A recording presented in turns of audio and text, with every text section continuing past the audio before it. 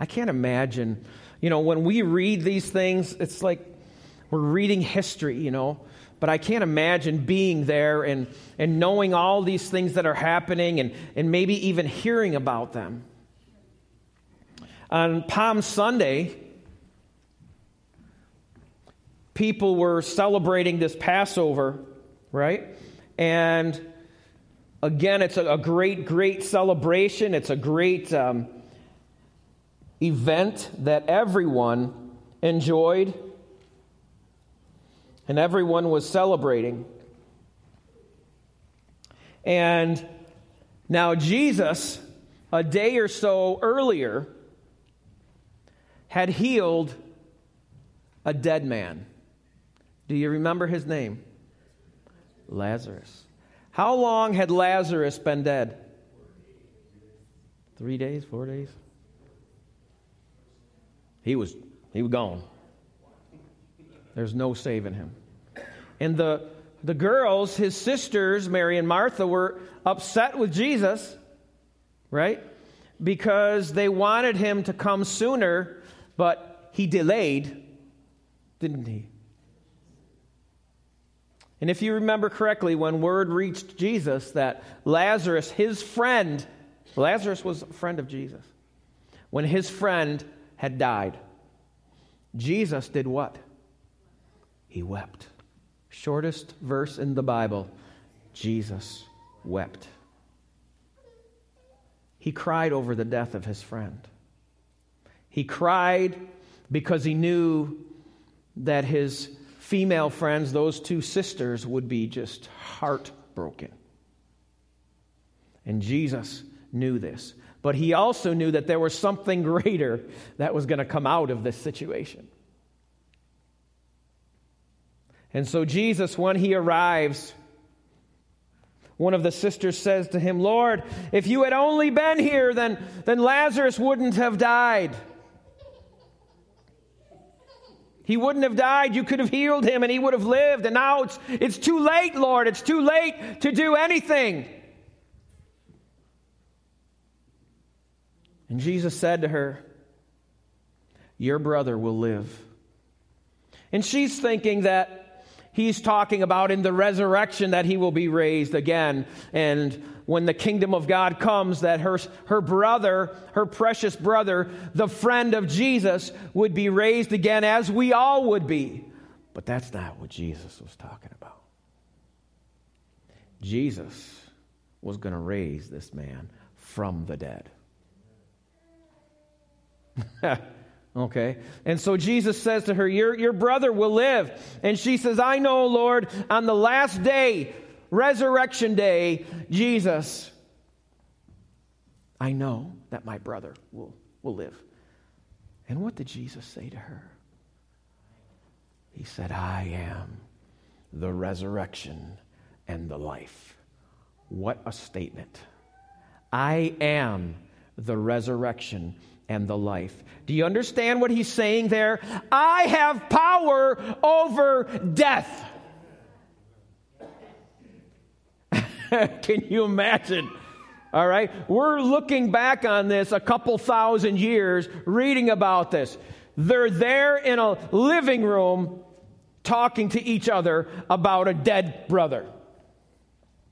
And Jesus says, "I am the resurrection and the life. He who believes in me, though he were dead, shall live.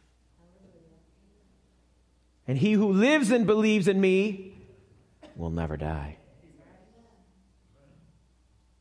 And then Jesus walks to the mouth of that grave, that tomb is what they used back then. In many cases in Israel, they used tombs because you couldn't dig in the ground. Why? Rocks. Israel's just rocks everywhere. And so they would carve out of big rocks or a tomb. And Lazarus was in one of these tombs.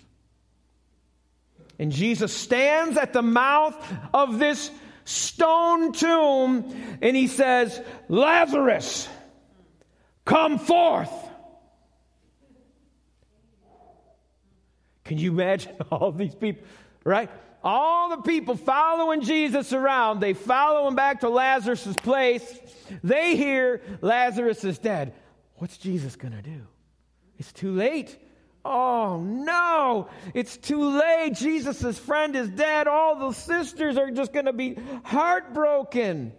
Lazarus, come forth. I'm commanding you to live again. Now, you'd be thinking after 4 days, not pleasant. And he's got the grave clothes wrapped around him. Can you imagine? Can you just imagine? But Jesus, just more so than just this Lazarus coming to life, can you imagine being there? And all of a sudden, you see from the shadows of this dead and filthy, dirty, stinky tomb, I'm spitting all over the place as I'm preaching. I get excited. Don't sit too close. They begin to see Lazarus emerge from the shadows of this tomb. And can you imagine what the crowds were thinking? Truly, this guy, he's got to be the Son of God. He's got to be the Messiah. No one has ever done this. No one has ever done this. And so, they didn't have cell phones. They couldn't text everybody back then. But can you imagine? They sent runners. They sent people back to Jerusalem saying, oh my gosh, you're not going to believe what Jesus just did. He just raised Lazarus from the dead. He come right out of the grave. Maybe not like that, but you get the idea. Right? But I mean, can you imagine how this word spread? Now there's, Jerusalem has swelled to overflowing because everybody's there celebrating Passover. And so now word is spreading like wildfire through this city that Jesus raised Lazarus from the dead. He'd been dead 4 days. And Jesus raised Lazarus from the dead. Nobody'd ever heard anything like that before. And so now this man that people were calling teacher, rabbi, they thought he was a wise man. He maybe was a holy man in some sort. And like when they were fishing in the boat, remember last week we were talking about how in the center of this big lake, they began to be swamped by the storm, and Jesus stands up and he says, peace, be still. And he speaks to the storm. And so with each of these instances, Jesus is demonstrating his divine power from God the Father over all of these things. In that instance, in the boat, he demonstrated his power over all of nature, that he would cause the skies to be calm and the waves to die down and the sun to come out. And here he is, a short time later, and he's raising somebody from the dead. And so with each thing that he's doing, people are like, man, there's something legit about this guy.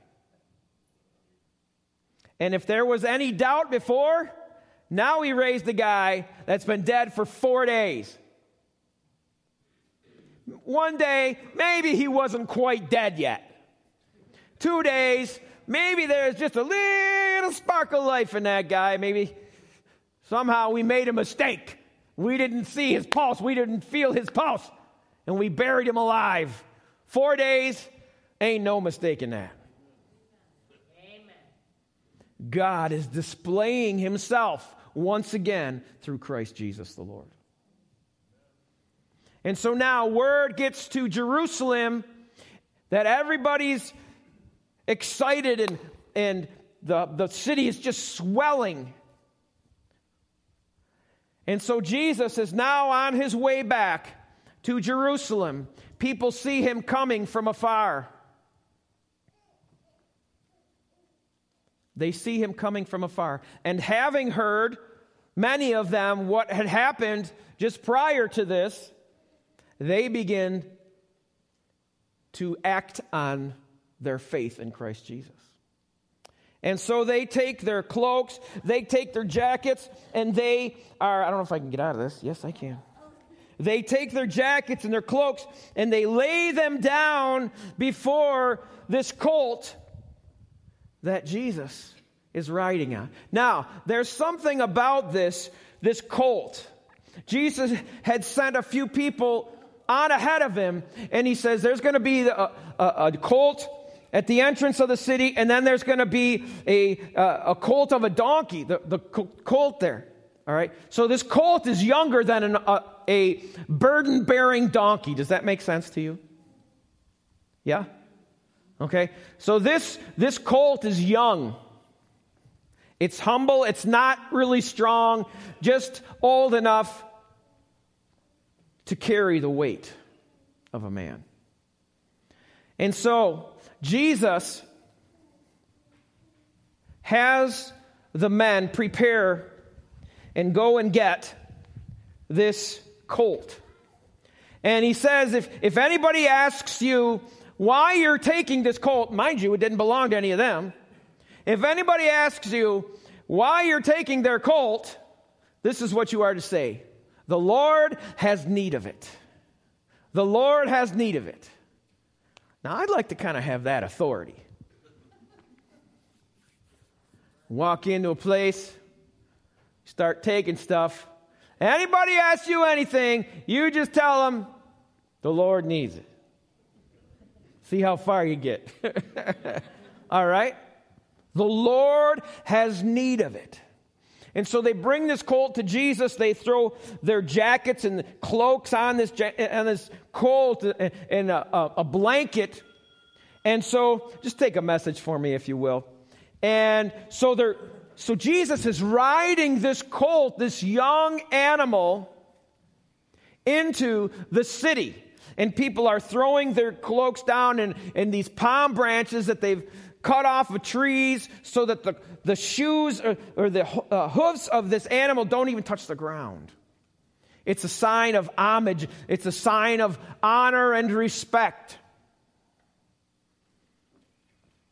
Hosanna to the Son of David. When they say that, they're saying, you're the Messiah. Hosanna to the Son of David. That is a direct quote from the Psalms. To the Son of David, they're referencing the Messiah. So these people that are doing this are recognizing that he is the Messiah.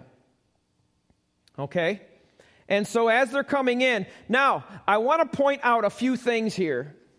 Most kings, so there's to the King of Kings, it's a reference. And when any other king would enter a city, they would be riding on what? A horse. A horse that is trained for what? War. A horse that is trained for war. A horse, it is a war horse. It is probably a purebred horse that it's ready for war. And it's showing dominance. And it's showing conquer. But Jesus is not riding on a war steed, is he? He's riding on a lowly, humble, and gentle colt of a donkey. Do you see the difference here? And all of these things are pointing to him as the Messiah, the Son of God, the King of Israel. And so Jesus rides in on this gentle donkey. He has no sword. He's not wearing armor.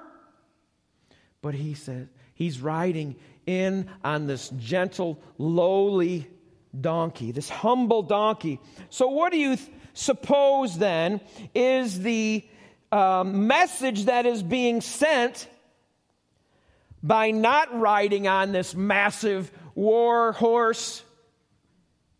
He says, I'm not going to be that kind of a king. I'm not going to be the deliverer that is going to free you from Roman domination, which is what they were under. Harsh, brutal Roman domination. And the Israeli people were looking for a king to deliver them physically from the Roman government.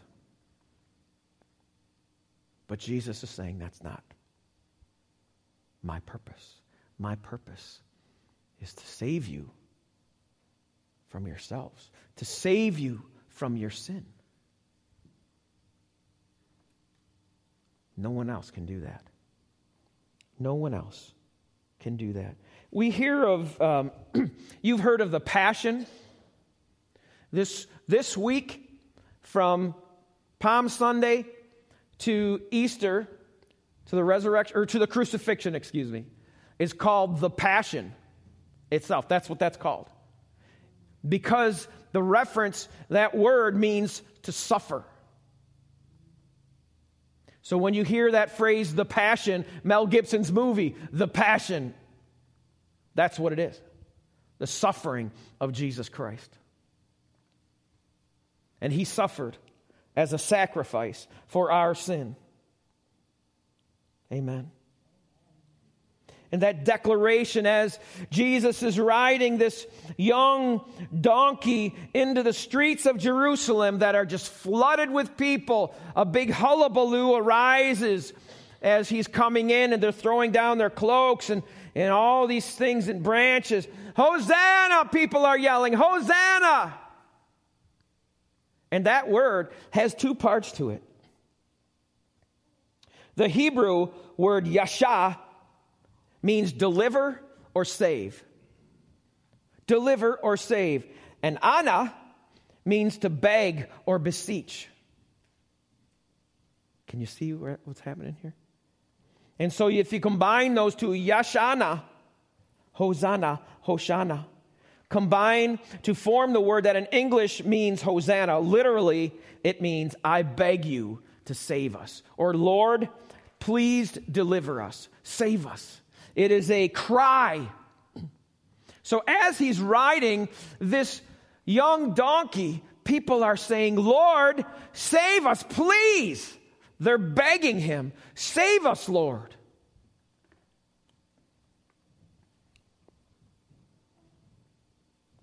Jesus, the deliverer, Jesus, the King of Israel, rides in on the colt of a donkey. In Zechariah chapter 9, verse 9, you can turn there if you like. Zechariah chapter 9, verse 9.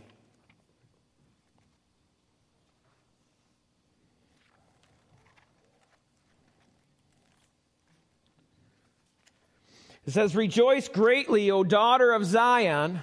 Shout, daughter of Jerusalem. See, your king comes to you righteous and having salvation, gentle and riding on a donkey, on a colt, the foal of a donkey. Now, if this had been said the day prior to Palm Sunday, this was said hundreds of years before Jesus ever did that. Jesus was fulfilling this prophecy as he rode into Jerusalem on the foal of a donkey. And people shouted to him. And hundreds of years prior, God is saying to his people, don't lose hope. Don't lose hope. Your king will come, but he's going to come gentle and riding on a donkey. Not a warring steed, gentle.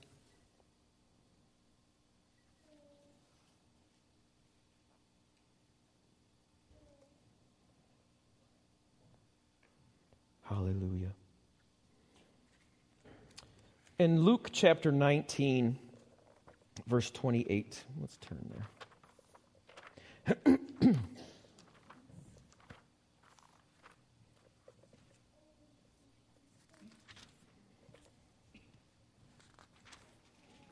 19, verses 28 through 44.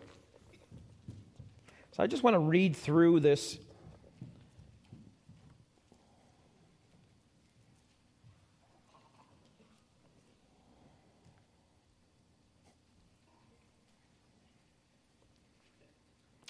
That is not what I'm looking for. I think it's 20.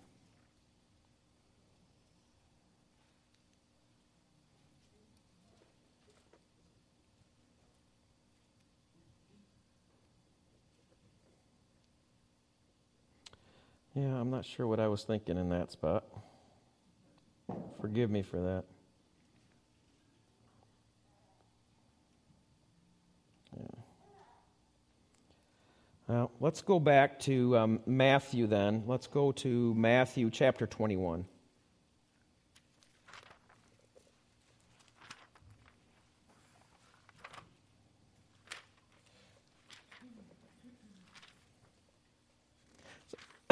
Sometimes I write, when I'm preparing, I write things down so fast that to get to the next thing that I'm thinking about so I don't forget it, and then I'll write the wrong thing down. I'll combine two verses. So Matthew chapter 21, verses 1 through 12. As they approached Jerusalem and came to Bethphage on the Mount of Olives. So on the Mount of Olives, there is a valley that separates the Mount of Olives from the city of Jerusalem. That is called the Kidron Valley. And to the left, as you're looking into Jerusalem from the Mount of Olives, you can see it perfectly. The palace of David would have been to the left, and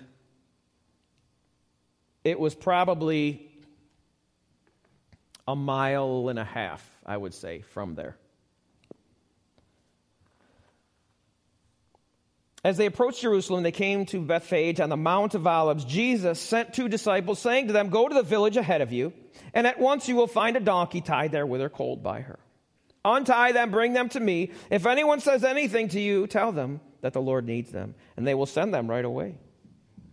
This took place to fulfill what was spoken through the prophet. "Say to the daughter of Zion, see your king." And it's giving hope to God's people. "See, your king comes to you gentle and riding on a donkey, and on a colt, the foal of a donkey."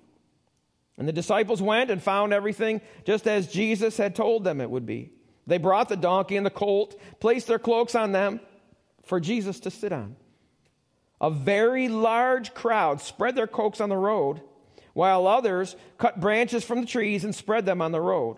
The clouds that went ahead of him and those that followed shouted, "Hosanna to the Son of David! Blessed is he who comes in the name of the Lord! Hosanna in the highest heaven!"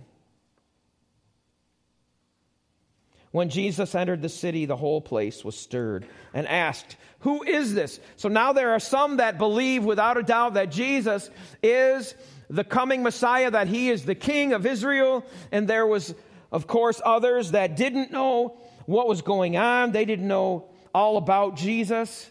Maybe they didn't believe. And the crowds answered, "This is Jesus, the prophet from Nazareth in Galilee." And it was after this, after Jesus had rode in on this triumphal entry, that he goes into the temple courts where all of the people, the vendors, were selling stuff to the people because of the Passover. So it's a way for them to make money because there's so many more people in the city now. I'm going to make some money by selling doves to people to sacrifice, or to sell lambs, or selling a whole bunch of other things that people might need for the Passover meal. So it's an opportunity for them to make some dough. And so in the temple courts, people are in there and they're changing money, and some people didn't have the right change, so there was money changers that could exchange this money for this money, maybe smaller coins or things like that, to purchase things where the vendors might not have that sort of currency, okay? So, what they're... thank you. Thank you. And so Jesus goes in there, and what does he find? He finds all of these vendors that are selling stuff to make money. And he gets upset, doesn't he? And so what does he do? He does something that nobody else has ever done. Not the highest religious people. No. Jesus was angry that the temple, which is supposed to be a house of prayer, has been turned into a den of robbers, a den of thieves, where people are trying to make money off of other people celebrating this great occasion. And so he goes in, and he is a torrent in this place. He starts tipping over money tables, and he's yelling at people. He even grabs this whip sort of thing, and he starts hitting people and hitting stuff, and he's like, "Get out of here! It is written, my Father's house will be a house of prayer." But he says, you have made it a den of thieves, a den of robbers. Now he's getting himself in trouble. You start messing with the money, you get in trouble. You start messing with the power, you get in trouble. And so here we finish this day with all of the Jewish leaders getting upset. Now, many of the people held Jesus in high regard. And the more they knew about Jesus, the more they recognized that he was the one. But the Jewish leaders were not willing to give up their authority. Man, I'm losing this here. We're not willing to give up their authority, their power, and so they plot and figure out a way to kill Jesus. Not only that, this Lazarus guy, he's got to go too. Why? Why does Lazarus have to die just like Jesus died? Because he is the evidence of what Jesus said and did. So this Lazarus has to go as well. And anybody that's palling around with Jesus or learning from Jesus, teaching what he teaches, they're at risk as well. And so we'll end here in preparation for the crucifixion, which we will talk about at Good Friday service at Albion Free Methodist. Please, please, please be there. You're not going to want to miss that. And then Sunday morning, 9 o'clock breakfast, Easter egg hunt for the children. Kids are going to do a little quick play in a first part of our service on Sunday, and then we'll have our own service, our regular service. Okay? So there's a lot going on. Who has someone that they're bringing on Easter Sunday? Okay? So you need to think about who you're bringing. Sometimes you got to go through about 10 people to find one that'll go. Truthfully. Okay? If each of us thought of one, could come up with one person on a Sunday that would come with them, there'd be a lot less red seats in the house.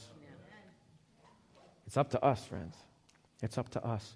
And this gives you, because there's a special event, this gives you an opportunity to say, hey, we're having such and such going on at church. Will you come with me? We're having a free breakfast at church. There's a Easter egg hunt. Will you come with me? Bring your kids. As we are here today, will you take your palm branches and one last time hold them up? We're going to sing a song. As we sing this song, let's wave those palm branches in adoration, in recognition that Jesus is the Son of God, that He is the Messiah. Wave them in honor of the King of our hearts. As we trust in the blood of Jesus Christ to save us from our sins as we just celebrated communion. Let us wave our palm branches in adoration to the King, the King of Kings. Hosanna! Hosanna! In the highest, blessed are you who comes in the name of the Lord. May our hearts continue, Lord, to bring glory to your name, to praise you with everything that we are worth. And though we may not have a palm branch every Sunday, may we be lifting palm branches in our hearts to the King of Kings. Until we are together again, may the Lord bless you and keep you. May the Lord make his face to shine upon you and be gracious to you. In Jesus' name.